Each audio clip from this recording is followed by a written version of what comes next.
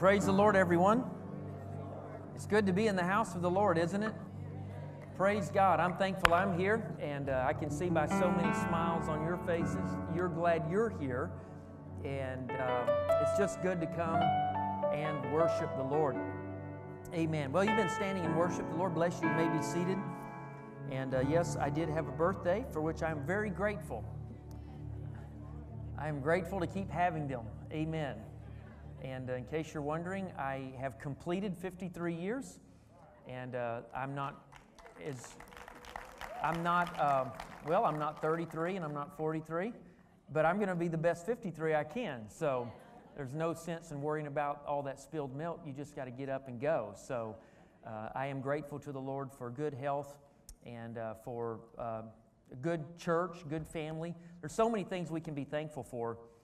All of us, things that we have that perhaps many don't have, opportunities, and it's just easy to count your blessings if you just stop and do it. And so thank you all for your goodness and your kindness, your faithfulness, and all of that. A few quick things before we go to the Word of the Lord. We officially are ready to turn some dirt outside. We had our pre-construction meeting with the city today, and satisfied all those guys down there at the Sanhedrin, and so they're good, we're good. And so I think the goal is Tuesday, hopefully Tuesday, to start pushing dirt. And so if not Tuesday, they'll at least get their gear out here and all that stuff, and maybe Wednesday. But I told them that wasn't good enough. I told them I need a tractor out here. This is our 30th anniversary Sunday, and we've worked really hard. And I need a tractor. So they were dragging their feet a little bit, so I told Brother Bagliori, he knows all these guys, I said, I need a tractor. And I think he called and put some heat on some folks, and lo and behold, we have a tractor. So praise the Lord.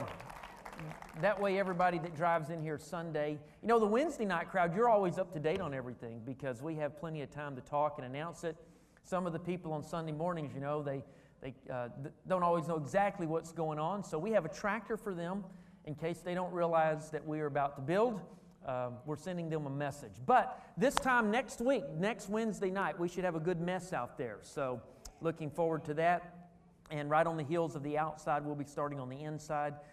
Everything is moving in that direction. I do ask you to be praying for that. Of course, there are infinite ways things can get off track, so be praying for that whole process.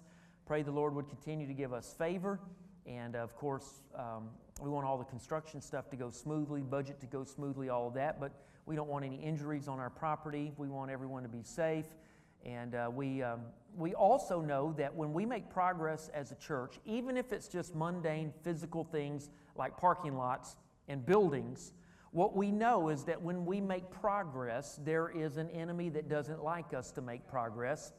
And so I want you to be vigilant. I want you to be aware. And if things begin to happen around your family or your life and you're wondering what in the world is going on, it may not be a coincidence that as the church makes progress, that certain entities are not happy with that progress. But we will persevere. Amen. We will move forward. And I want to encourage all of you, if you haven't already been able or had the opportunity to support this endeavor financially, I want to encourage you to invest in these facility projects that we're doing. Invest in the future. We're able to worship in this facility because many people invested over the years. And as we invest in more, we are paving the way not only for ministry for our own families, we are paving the way for future generations to be able to worship God here. And so I want to encourage you, if you haven't already, go ahead and by faith, prayerfully consider how you could support this financially. You've received the email. If you haven't, you're welcome to talk to me or Sister Rachel, and we can get you connected. But there are seasons where we take a little extra step, make a little extra commitment, and this is not an open-ended commitment. Many of you have already made commitments a couple of years ago and have chosen to fulfill those. Some have chosen to modify those, but I think if we could just finish out 12 months from now, just a year, if we could give those commitments for a year, I think we'll be well on our way and done with this. We'll be finished with the project before then, but it would help if we could have the campaign for 12 months That would allow us to finish up some things on the back end that we'll need to finish up, but also replenish maybe some money we might borrow from ourselves. But God is good. Amen. If all goes as planned, sometime in November, definitely by early December, we will have paid cash for all of these things that we've been wanting to do. And so I want to say praise God, and I want to say thank you for your faithfulness and your giving. This weekend, of course, our 30th anniversary. Amen. I'm 53, as I just said. Do the math. I joined New Life 30 years ago. So I was 23 years old. Long story, I won't go into all that. In fact, we published a 25th anniversary book. It's in our bookstore. We tell more about that story, but I was 23. My wife was 22 when we came to New Life, right after New Life was started. The first service, of course, in the Bernard's home. And then I believe it was about 4 weeks later, they had their first service on Peyton Gin. And before the first service on Peyton Gin, we had already talked and agreed to start worshiping at New Life. And so 30 years ago, look what the Lord has done. And we're going to celebrate all of that on Sunday. And Sunday morning, we'll have about a 2-hour format. No, I'm just kidding. Sunday morning, we're going to have a typical format. We're going to come have good church. We'll say some things about the anniversary. But the main thing is we're going to allow our district superintendent to preach as he does so well. You're going to be blessed. You're going to be encouraged. And then Sunday night, we're going to have a little more time to share. We're thankful Brother and Sister Bernard will be here, founding pastor. He'll share some. I'll share some. We have a video. I particularly want to talk about the last 5 years. We had a big 25th celebration, and I want to talk about the last 5 years of what the Lord has done since that time. And He's done a lot of good things. And not only that, we've been through a lot the last 5 years, but we are here, and we have victory, and we're marching forward. And I'm so grateful for all of those things. Amen. For several weeks, I taught on the subject of growing in Christ and how we as individuals can grow in the Lord. And I hope that you're growing. Amen. I hope that I'm growing. Have you ever had those seasons where you weren't sure if you're growing? Amen. That's all of us. In my life, there's times where I look around and I wonder, I don't know, am I growing? And one of the things that is very detrimental, particularly for those of us that have served the Lord for a while, is if you ever sort of get in that sort of spiritual stupor where you sort of think there's nothing left, or there's nothing more, or I have accomplished, and not in an arrogant way, but, I've lived my life. I've served the Lord, I've served the church, and you just sort of get in that spiritual stupor where it's sort of, you kind of have just the, you're battle weary, maybe you're worn, and you kind of just have that been there, done that. You're not living in sin, you're faithful, you're supporting the church with your prayers and your attendance and building the I mean, you're there, but you just sort of lose that edge. When that comes on you, I want to challenge you to resist that. I want to challenge you to resist that. The Bible says in the wisdom literature that it's good for a man to bear the yoke in his youth. It's good for a man to bear the yoke in his youth. When I look back on my 20s and 30s, some of the stuff that we did, particularly in relation to our walk here at New Life, it's kind of mind-boggling to me because, if I had to do that today, it's not happening. It's not happening because there's certain loads you can carry in your youth that you can't carry, when you get to be 53. And it's a wise man that knows the difference. However, there are things you can do in maturity that you could have never done when you were younger. You have a perspective. You should have a well-developed faith. You should have a degree of wisdom that you don't have when you're young. There are some things that only come through the course of time. There's some things that you only gain through going through battles.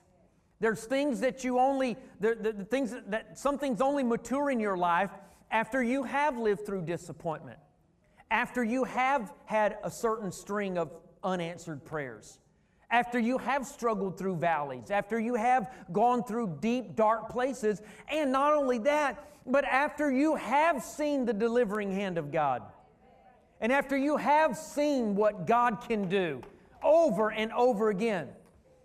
And so, sometimes us older saints, we can get to that point where it's kind of like we kind of feel like we've arrived. And not, again, not in an arrogant way, but just like, well, what's left? We've conquered our giants, and we've climbed our mountains, we've been used by God, we've done some things, and we're just going to sail.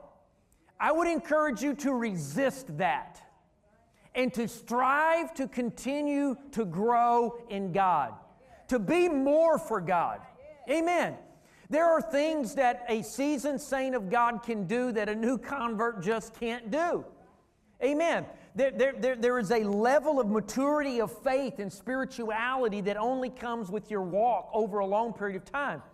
And so I want to challenge all of us, the Wednesday night crowd, the seasoned, mature saints of God, to lean into whatever it is God has for us. And so we've been talking about growing in Christ. I want to have that same yearning of Paul that I preached about Sunday.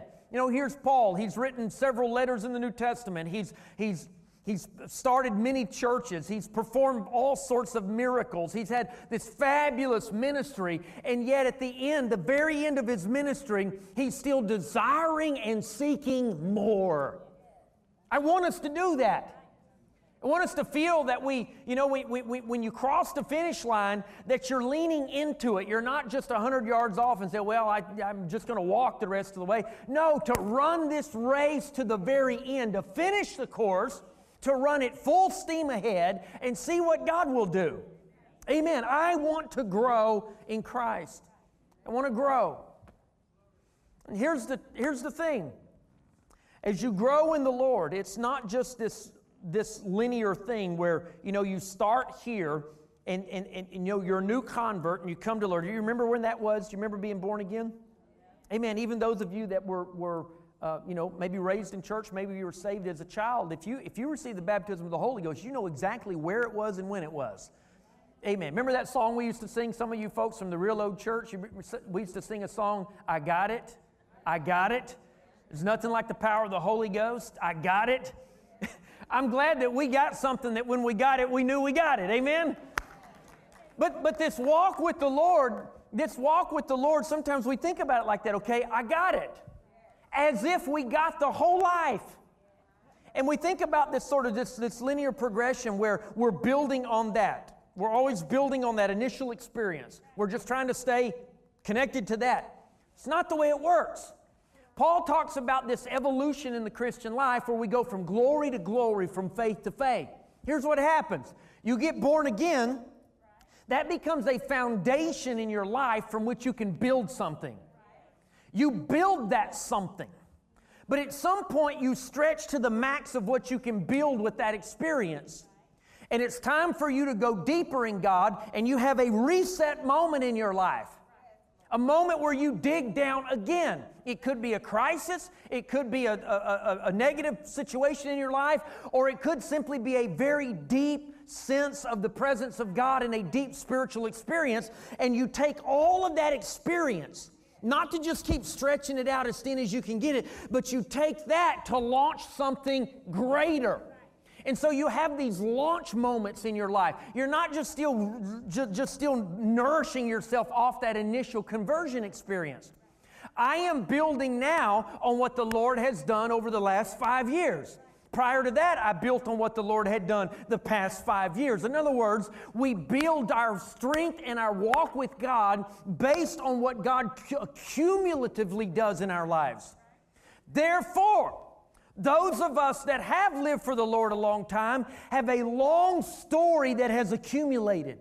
We have a whole bunch of stuff in the rearview mirror where we can look back like the psalmist and said, He delivered me out of the hand of all of these enemies, and now I know Him better than I knew Him the day I first knew Him. And so our walk, our growing in Christ, it should be this exponential growth where we're not just stretching this one little experience out to eternity.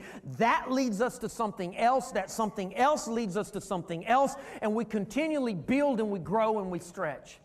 I want to be growing in Christ. Amen. And so for several weeks we talked about ways that we can grow in Christ. Last week we switched gears a little bit and we talked about, okay, our church needs to grow. Not just numerically. Of course, it needs to grow numerically, and not just for the sake so we can say we have a big church, and not just, so we can have a building full of people, but we have a great commission that's been given to us to preach the gospel to everyone. And as long as there are unsaved people in Austin, and as long as we have empty seats in this room, we have a task to do. Now, our church should be growing. It should be stretching, and again, not just numerically, but we should be growing spiritually. And if you chase the numerical growth, you're going down the wrong path. We as a church should be seeking after the collective spiritual growth of our community. And as our church community is healthy, guess what? Growth is a natural byproduct of that. And so it's just like a tree. The way you get fruit out of a tree, you don't go strangle the tree and shake it and scream at it and tell it to bear fruit. The way you get a tree to bear fruit is you make the tree healthy. That's all you can do. You can't make a tree bear fruit, but you can make the tree healthy. And it's the same way with the church and church growth. You can't make a church grow, but you can make a church healthy. And even in those difficult seasons, and like the last couple of years, you're very limited in what you can do as far as making a church grow numerically. But what we know we can do is we can retain spiritual health. And then in the season of harvest, if we have remained healthy in the other seasons, when the season of harvest gets here, then there will naturally be a harvest. Why? Because the church is healthy. Church is healthy. We talked last week about a few ways that we can ensure that our church is growing, that our church is strong. And I talked one about church growth being it results as a cooperation between God and us. Between God and us. I can assure you God wants New Life Austin to grow. Because it's not His will that any perish, but that all come to repentance. For God so loved the world that He gave His only begotten Son, that whosoever believes. He is the one that came as a sacrifice, not only for our sins only, but for the sins of the whole world. Church growth is the will of God. But church growth also is this cooperation. It's a cooperation between God and the church. And so we talked a little bit about that. And so I want to make sure that we do our part as a church. The second thing we mentioned was a commitment to the gospel and transformation by the power of God. We can do a lot of things as a church. We can do a lot of good things as a church. But the main thing that we do as a church is we declare the gospel of Jesus Christ.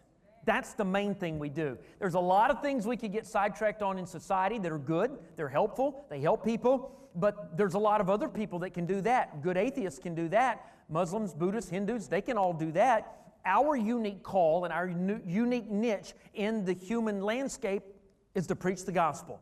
And so we've got to make sure that we're preaching the gospel and that in this place very regularly people are hearing the gospel and they're having an opportunity to respond to the gospel. It's more than just practical motivation, but we have to declare the gospel of Jesus Christ.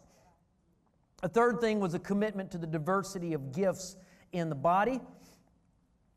And then the fourth thing we talked about was a commitment to love people. And that's pretty difficult sometimes, to love people. Amen? I'm a people. You're a people. We have to love each other to start with, but also to have a compassion on the world and to love those that the Lord brings into our way. And it's so easy sometimes to fall into the role of judge and to make certain assumptions, but that's not our prerogative. Our prerogative is to love people. Now, that doesn't mean we don't preach the gospel to them. It doesn't mean we don't lead them to know Jesus. All of that is true, of course. But we have to accept people where they are. We'll talk a little bit maybe about that in just a moment. And then number 5, very important, is that we have to have a commitment to personal evangelism. In other words, if Austin is going to be reached, we can't simply relegate the spread of the gospel to the collective efforts of the church. In other words, we can't just say, well, if people will go to church, they'll get saved. Someone has to invite a friend. Someone has to invite a family member. Someone has to teach a Bible study. Did you know that 80% of all converts of all denominations, no matter what your theology is, 80% of all converts are friends and family members? That's where they come from. Why? There's a built-in trust there. there's a built-in witness of a testimony there. And 80% of all converts come from friends and family. Not only so, I forget the exact statistic, but it's similar. Most people do not have a conversion experience on their first visit to church. And a very disproportionate number of the ones that have a conversion experience on their first visit to church don't stay. Why? They probably, one of two things generally. One, they came at an extreme crisis moment. They opened up to the Lord, and then when the crisis passed, they move on. Or the second thing is, they're the kind of person that very easily opens themselves up to whatever they encounter. So first time in a Pentecostal church, they've never been in a Pentecostal church before. Their mind's blown. They love it. This is amazing. They very easily can yield themselves and open themselves up to that. However, the next thing that comes along, they open themselves up to that. They know how to open themselves up, but they don't know how to close themselves off. So a disproportionate number of people who are converted on their first visit to a church don't stay. Most people are converted on repeat visits to church. And those that stay and are discipled and grow, it's not because of a program. We'll talk more about this in a minute. It's not because of a program of the church. It is because they have been connected relationally. And this is why so many people stick in church when they have been brought by a friend or a relative. They already have a relationship with someone of faith in the church. Back to personal evangelism. The real way that churches grow, the only way churches grow, is one soul at a time. Now, we have great harvest services sometimes where we may have 15, 20 people receive the Spirit in one service. But guess what? Each one of them is a unique story. They got here by an invitation. They personally, individually received the Spirit and got baptized. In other words, it's one person at a time. And so as our church grows and as we become more effective collectively and as our services, we have excellent church services. And as those services continue to bless and encourage us, it's easy for us to say, well, that's taking care of revival, when it's not. Personal evangelism is the key to growing a church. And that means that all of us, and I want to underscore this, we may get stranded, I may not get to all my points tonight, but that's okay. Everyone in our church needs to feel they have some direct connection to evangelism. Now, we all have different gifts, but that was one of my points, was the diversity of gifts. We all have different gifts. We all have different temperaments. Some people will, be the ones down here praying with people who receive the Spirit. Some will be the Bible study teachers. There's all different roles we play. But I think it's very important that every Christian can identify some way that their fingerprints are on the harvest. And I want to encourage all of us to think about that. In what ways do you directly touch the harvest? There's many ways. We'll talk about having church in a minute. But obviously, teaching a Bible study, witnessing to people on your job. Don't underestimate the influence and power of prayer. You may say, well, I don't have any friends, or I don't know anyone, or all of my people come to church. Okay, become an intercessor. An intercessor specifically for the harvest of lost souls. An intercessor for Sunday service. An intercessor who even while church is going on is interceding for those that are coming to pray. And while they're coming to pray, you could be there even if you're just in your seat praying. There is a power of intercession. Amen. Others who may not feel like they're the ones to help people receive the Spirit one-on-one, you can still create that atmosphere by coming, standing, just creating that atmosphere of faith. But in some way, make sure that you know there's some way that you are very frequently touching the harvest, interacting with the lost. In other words, we're not just in this insulated church environment, but there's some way in which you are intersecting the lost of this world. I think that's very important. Because if the church, if evangelism only becomes something that the church does, the church is not going to be successful. Amen. And so as our church continues to grow and continues to deliver excellent ministry every Sunday, I want to make sure that we feel that personal connection. And I said this a few weeks ago, but you know what the very best thing is for you? Is if you bring someone to the Lord, and that someone, you watch them receive the baptism of the Holy Ghost. You watch your someone get baptized in the name of Jesus. I promise that will do more for you than anything you can imagine besides you yourself receiving the Holy Spirit or being baptized. Amen. There's no joy like the joy of a soul winner. Amen. Okay, we'll shift gears, a few new ones tonight. Some of this relates, but if our church is going to grow, then one of the things that we most definitely have to have is effective evangelistic services.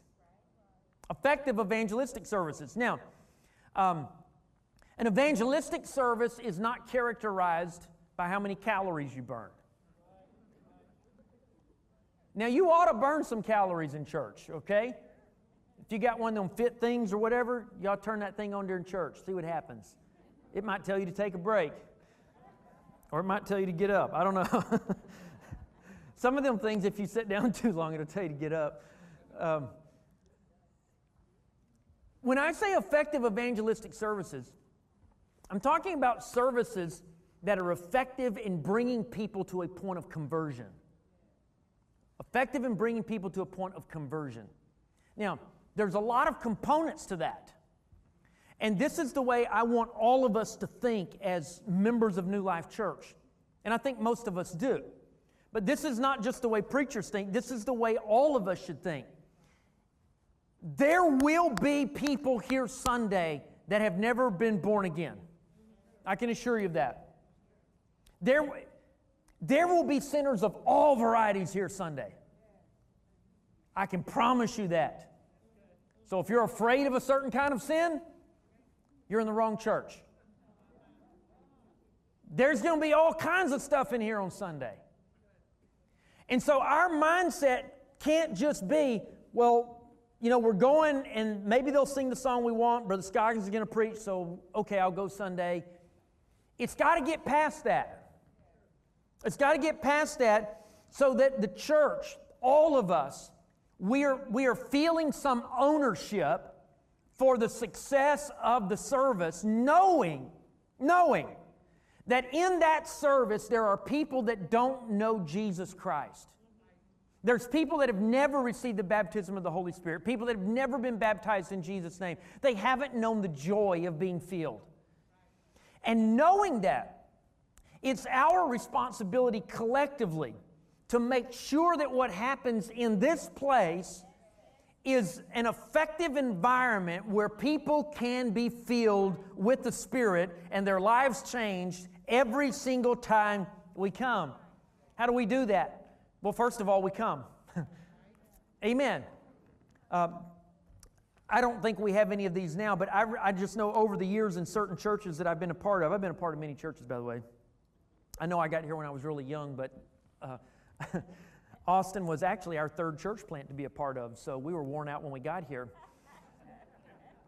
But you know, occasionally there'll be like a chronic late person at church, right?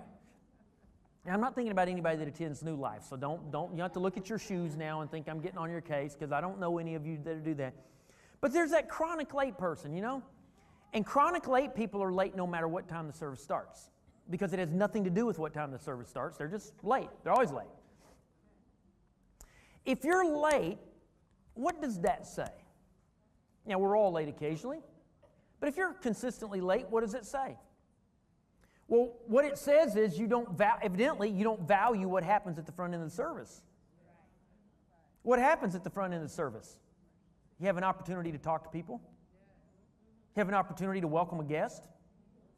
You have an opportunity to help a guest if they're lost wandering around the hallway somewhere. And then we start with worship. Just being here makes a huge difference. It makes a huge difference. And the simple things that we can, of course, you're all the Wednesday night folks. You all got this already. And granted, it's hard to be on time on Wednesday nights for sure. But particularly on Sundays, being here not just on time, but early. Why? So that we're in a mindset to worship God. So that we're ready to worship God. Creating the atmosphere of faith. Creating the atmosphere of faith. Now, everybody likes to have good church, right? You want to have good church, right? And you want to hear good preaching, right? I mean, I'm with you. I don't want to hear a bad sermon any more than you do. You ought to try preaching one. It's really hard. We all want good church. Well, how do we do that? Well, yeah, every church service is different. You can't force a particular response or a particular feeling in the room. But we do play a significant role in whether or not we have good church or not. And so coming with the sense of preparation, with the sense of having prayed for the service, with the sense of being on time, coming prepared to worship. And I can assure you this, the congregation in a Pentecostal church, the congregation has more to do with what happens in a service than the stage does. Because whether you believe it or not, the stage responds to you. The stage responds to you. And this gets into a whole other interesting conversation about sort of the democratic nature of American Christianity, and particularly the Pentecostal movement. It's you guys that drive the service. It's not us. And particularly the preaching. The way it is received and the way it is engaged determines in great part how effective the service is going to be. Because it's this cooperative effort. And so when we talk about having effective evangelistic services, we're not talking about sort of pulling down, some mystical formula or something. We're just talking about when we all show up and do what we do, that collective effort creates an environment of faith. It creates an environment where people actually can sense the real tangible presence of God. And it goes a really long ways. When we are telling someone, you need to be saved, you need to be born again, and when everyone around them acts like they're happy to have had that experience, that goes a really long ways. Now, thankfully, this happens most of the time around here. And sometimes without even realizing it, we are creating that environment of revival simply by doing what we were going to do anyway on Sunday. And so creating those moments, creating those effective evangelistic services, but it goes a little past that, and not only being early, but really coming a little early so you can be on time, but also staying till it's over. Staying till it's over. When there's people praying, and again, guess who determines when church is dismissed? The people that are praying up here. Have you ever noticed we don't dismiss service on a Sunday? Now, I do on Wednesday because I don't want you passing out and going to sleep on me. But on a Sunday, we don't dismiss service. Why? Because there's not a hard over for the service. The service is not over until the seekers who need something from God have said we're through. In other words, we're here until they're through. And so I want to encourage you.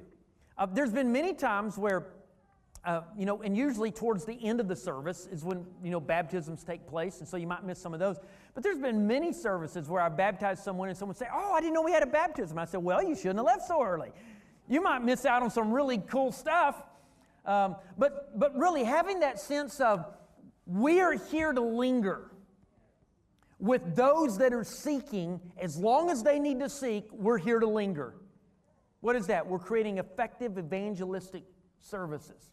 Lingering with those people, praying with those people. And in a Pentecostal church, if you've had the Holy Ghost for a long period of time, it actually, can get monotonous for you to hear that every Sunday.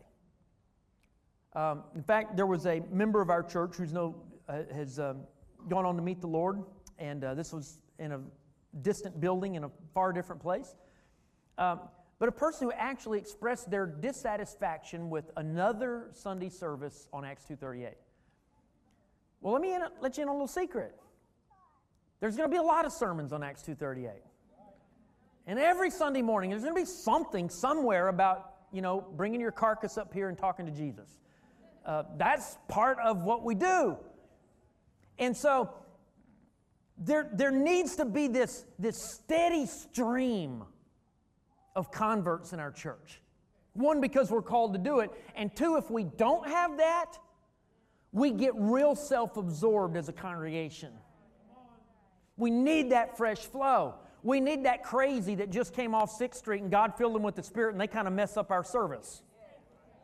We need that. Now, we'll help them out a little bit, but we need that. We need that fresh stream. And we need to see fruit for our efforts. We need to see fruit for our labor. Amen. I don't know about you, but I don't want to just look at you all the time. And I'm sure you don't want to just, stare at me. I try to schedule as many guests as we can. But it's really good to see some fresh faces around here. Amen? Some new people that are just smiling ear to ear because God just changed their lives. We need that. We need that fresh flow. And sometimes we have, services that are dedicated to that. Our revival services, these big harvest events, and those are wonderful as well. We'll move on from that. In addition to effective evangelistic services, though, we also need effective teaching environments. Now, here's where churches sometimes have a primary identity as one or the other. Oh, we're a Bible church. Oh, we're a Spirit-filled church. Well, you really need to be both.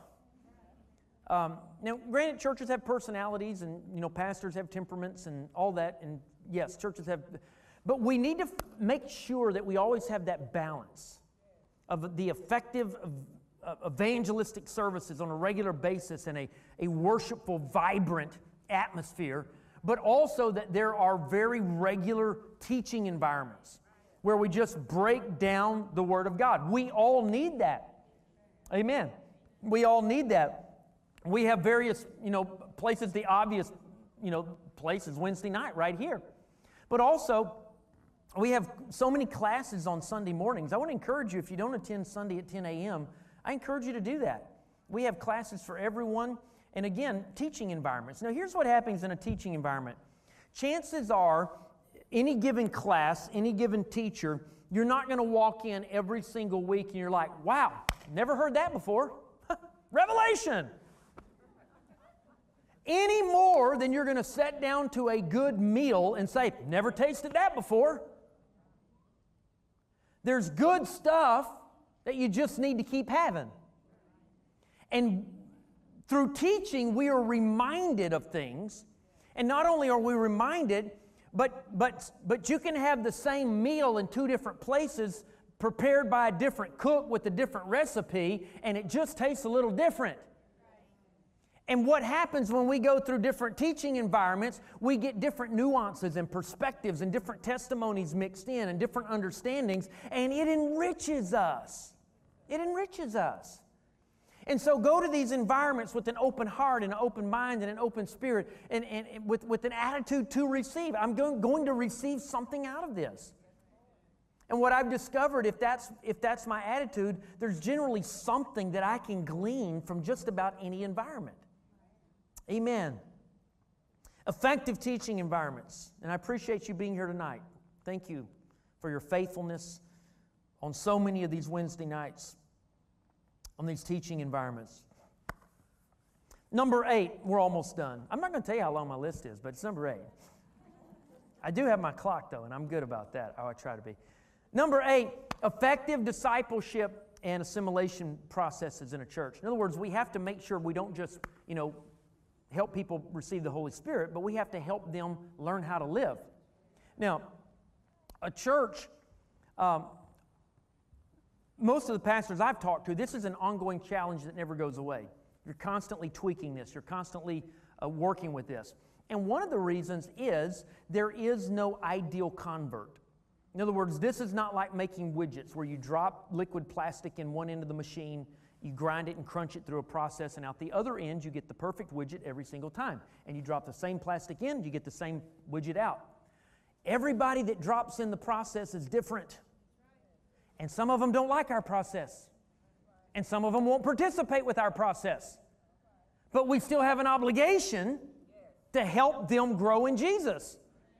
And so this is something as a church, from a system standpoint, we're probably always going to be tweaking, wrestling with, struggling with until the Lord comes. However, I want to put that on pause for just a minute, and I want to underscore something that I mentioned earlier, and that is all of our individual roles in this process.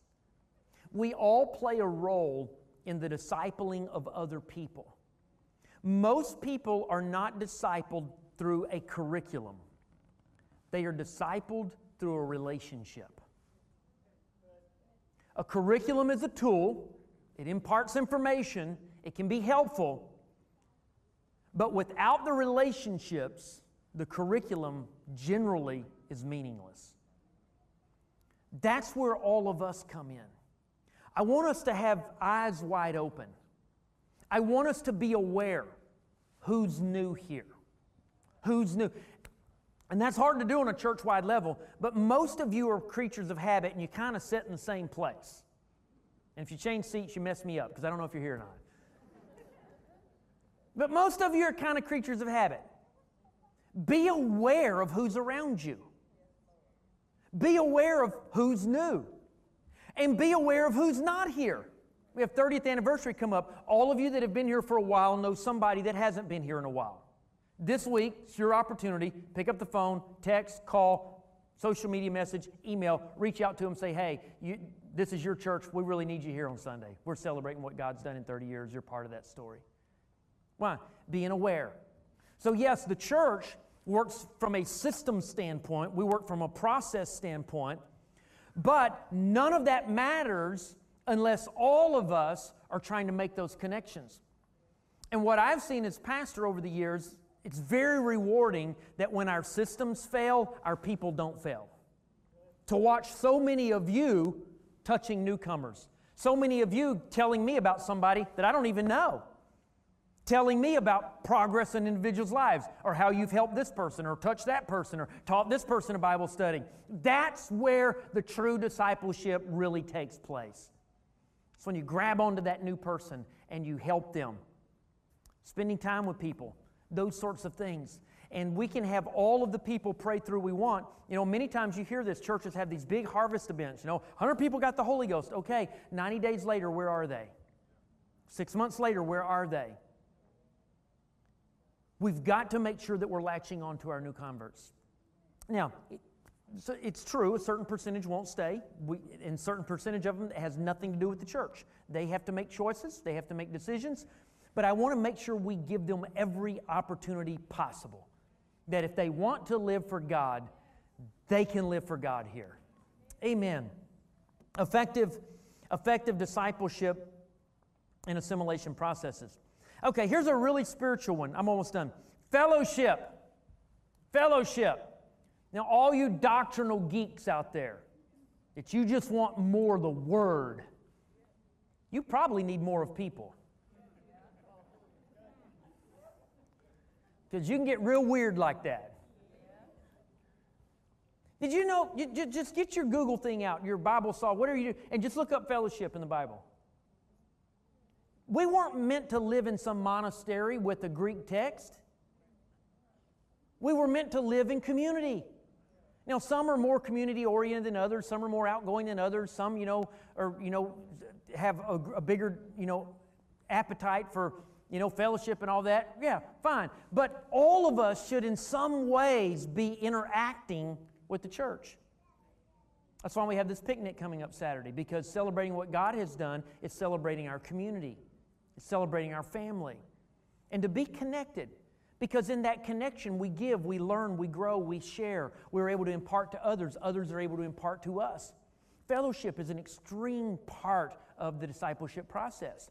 And it really does grieve me when I see people that come, and I know that they love God. I know they're born again. I know they're living holy. I know they're supporting the church. They're checking all the things off the list, but I only see them Sunday morning and they don't come to anything else.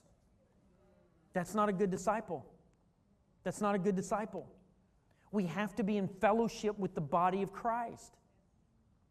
Did you know that you can be discipled but not assimilated into the church. In other words, there's people that are going to heaven, they've got everything down, they really don't even need me telling me, they've got this down, they've been living for God for 1,000 years, they're discipled in that sense, but they're not assimilated, they're not connected. And then you've got people that are fully assimilated. We all know them, they're everywhere, they're among us, but they've never been born again. And as a church, we have to be aware of those two extremes. You can be discipled but not assimilated, and you can be assimilated and not discipled. And so that's why all of this works together, and how we have to make sure that we keep that on our horizon. Two last things I'm not going to spend hardly any time on. Number 10 has to do with the organization of the church, and I'm not going to spend time on that. But really, when you think about planning, I had someone leave our church one time, and for various reasons, whatever, left on good terms. And they texted me much later. Well, actually, it wasn't later. It was less than 6 months later. And they said, I just want to say how much I appreciate New Life and the structure. It takes structure to harness what God is doing. And so simple things, organization, calendars, planning, those kinds of things that might kind of initially, if you're new to it, seem kind of rigid and sterile and corporate and all that. Let me give you just a little metaphor. I like to think of organization and planning in a church like the sails on a boat. You can have a boat with a sail and you can have a boat without a sail. Both of those boats in the same water. The same wind blows on both of those boats. The one without a sail feels the same wind. It gets tossed around. There's lots of commotion, but it doesn't go anywhere because it hasn't harnessed the wind. But the boat with the sail actually has a mechanism to actually capture the wind and allow the wind to be used for its advantage. I think of administration and planning and organization in a church as the sails. If God's doing something, we want to make sure that we harness that, and we want to make sure we leverage that to our advantage. And so planning is extremely important. And then finally, number 11 actually, and I'll just mention this briefly, and then we'll be dismissed. Having an effective ministry model. You know, what we did in the church in 1972, it's probably not going to be effective right now. Now, I'm not talking about the gospel. I'm not talking about doctrine or, what we believe. I'll just be honest with you. New Life was started in 1992. What we did in 1992 is probably not going to work real effectively right now. Times change, folks. And we as the discipled core have to be willing to embrace change. And, change is one of those things, everybody says they're for it until they get it. But we have to be willing to embrace change. No, not just change for the sake of change, but change for the sake of fulfilling our duty to reach the lost. Change for the sake of reaching Austin. And so we have to continually evaluate our ministry model. What is it that we do? How is it that we package the gospel? How is it that we package the delivery of the message in the various ministries of the church? There may be times where certain ministries, and this has happened over the years, where certain ministries, it's time for us to move on. They served us well, and the people that served in those ministries sacrificed, and they helped, they touched lives during that era. But that era comes to an end. And so some of that has to do with just the changing of times, but some of it has to do with the size of the church too. What you do when you're a church of 100 is not the same that you do of a church of 500. It's not the same as what you do of a church of 1,000. And the principles you re-embody, yes, the principles that are effective, you have to re-embody and repackage those, but the manifestation of those things, it changes. And so one of the things that we have to constantly remind ourselves of, if we're going to be a church that is growing, is that we have to make sure that we have an effective ministry model, and if that's not effective, we need to have the courage to change it. Amen. Well, thank you for having the courage to hang in here tonight. Amen. I want us to stand. I'm excited about this weekend, celebrating the goodness of the Lord, and I'm also excited about getting this construction underway and getting it done. Because you know what? There's two things that I want to do when we get this construction out of the way. One is I want to plan for some more construction. We need a children's ministry wing. And we're going to need a miracle for that. Anything costs a lot of money in Austin. We know that. And at some point, I mean, like many of you have given for years to our building program. We started giving to the building division, the original one, in 2007, and we're still giving. I don't begrudge that. I love it. But I don't feel as a pastor I can keep just extending that out, dragging, congregation on a commitment. I'm going to pray and believe God for a miracle. We need that space. Of course, newcomers that have come to our church, we want them to get on board. But here's what I really want to do as well. I want to shift, as soon as we can, I want to shift attention really to giving more to missions. We give a lot to missions, we do. But I really want the Lord to help us so we can pour out more. You know what happens when we pour out? The Lord fills us back up. And I want New Life Austin to, yes, we've had to take care of some things. We have to take care of New Life. We have to build our buildings. We have to take care of us. Yes. But I don't want us to get so self-focused that we're always wondering about what are we going to build next? We need to build this. We need that. I want our vision to always be well beyond these walls and to see the harvest not only in Austin but in South Central Texas, North America, and around the world. And I want us to be engaged in that. Amen. Well, why don't we close in prayer? Let's close with some worship to the Lord and give Him praise. Lord, we're grateful to You tonight for your bountiful blessings. You have been so good to us. You have blessed our church. You have helped our church. And we are grateful to You. I pray that You would be with us as we go this week and celebrate what You have done. Lives in this room have been changed, Lord, in this place. I pray that You would help us to continue not only to celebrate that, but to build for the future, to allow You to work in the lives of people that are yet to come. Let us remain faithful and true, and we ask it and give You the praise for it in the name of Jesus Christ. Amen. God bless you. We'll see you this weekend.